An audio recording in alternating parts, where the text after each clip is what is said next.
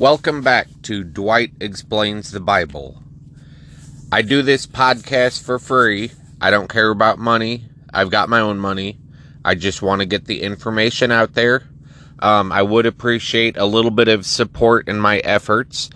If you could go to my website, www.godisababykiller.com, and subscribe there. I've got additional links on there, but in no way, shape, or form am I asking for money, and I'm not selling anything. This will just kind of help me figure out what sort of content connects with people the most, so I know how to gear my message appropriately. Do you like the more information-packed? Do you like the more racy stuff? So today's episode, we're going to be talking about the plagues of Egypt. Oh, and real quick, so if there's ads on this podcast, I didn't put them there and I'm not getting money for it, so I know that sucks, but thanks for bearing with me. So the plagues of Egypt. Moses goes to the Pharaoh and says, "Let my people go." The Pharaoh says no. So Moses does some silly magic tricks, and he's like, "Look, I'm from God. I can make this staff turn into a snake. Ta-da!"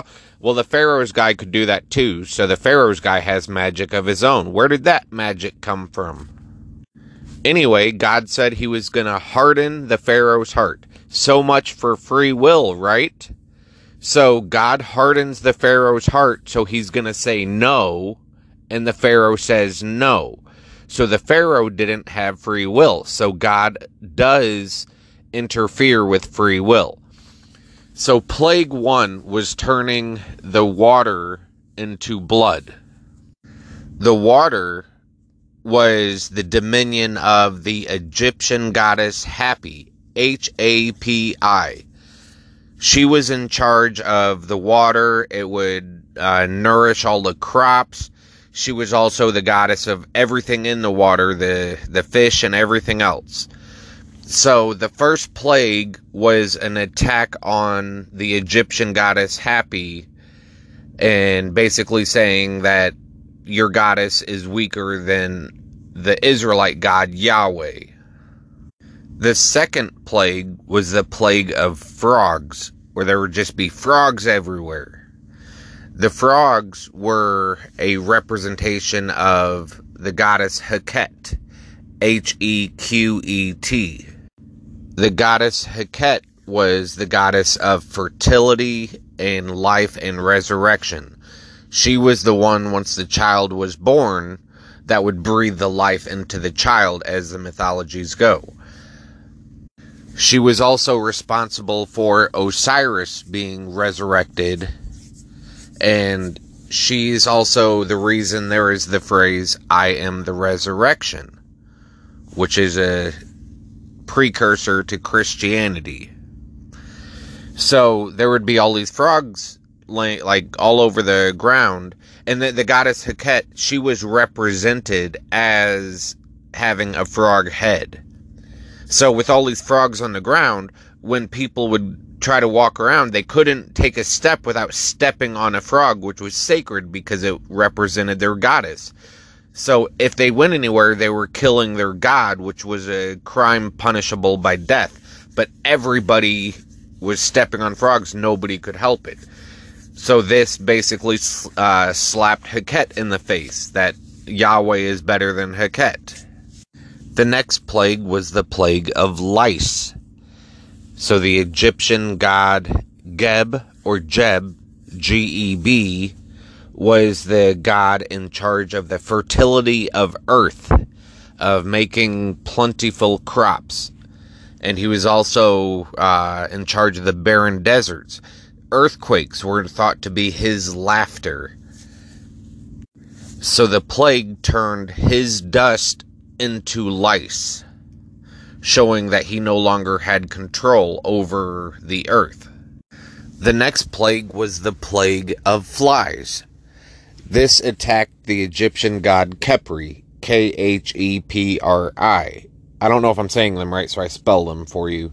But the Khepri was represented with having the head of a fly. Khepri was associated with the sun, just like Ra, the main sun god, but Khepri was specifically the morning sun. He was connected and tied with rebirth and creation. The next plague was the plague of the death of the livestock, so all the cattle would die. This was a ploy to attack Hathor, the Egyptian goddess, Hathor, Hathor. Her job was to welcome the dead into the next life. She was part of the transition. She was worshipped by the most elite in the Egyptians down to the common folk. She's depicted as the mistress of the West.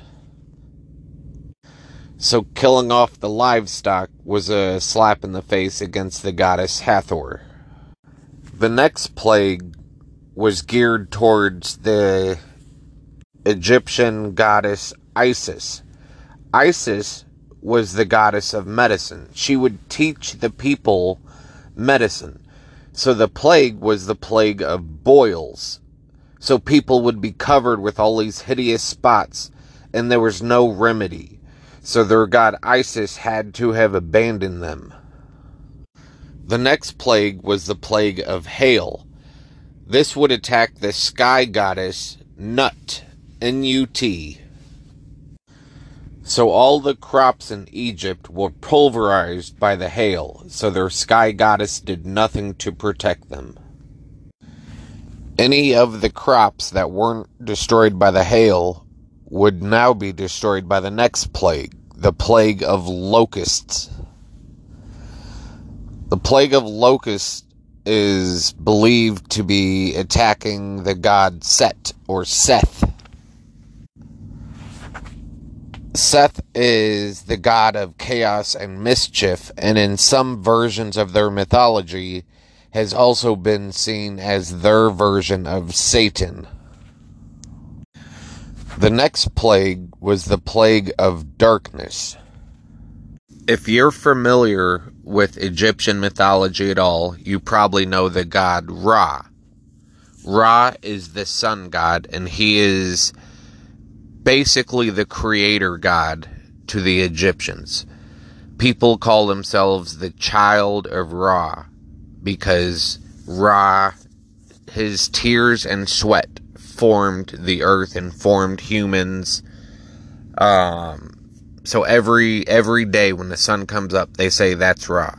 Now, in true to Egyptian mythology, Ra has his own god, Atum, A-T-U-M, or Atum.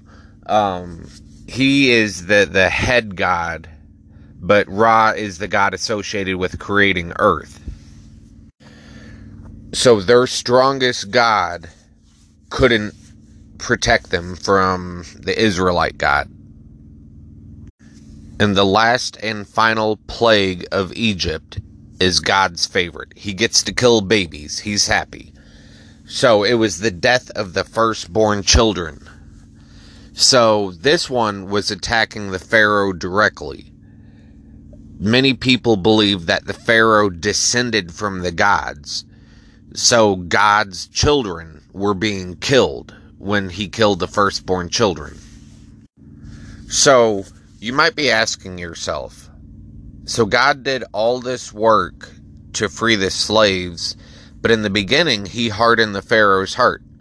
Why didn't he just soften the Pharaoh's heart? If he was going to mess with free will, why don't you soften the Pharaoh's heart? Well, if he softened the Pharaoh's heart, he wouldn't get to kill any babies, now would he? So the plagues, as we now know, aren't just a random bit of curses that happened randomly. They actually had a purpose. And again, the Bible is written to be somewhat poetic. So this was kind of poetic justice against the captors of God's people. So that's all for this episode. And if you have any questions or comments, you can email me at joeg@atheist.com. I appreciate you listening. We'll talk to you next time.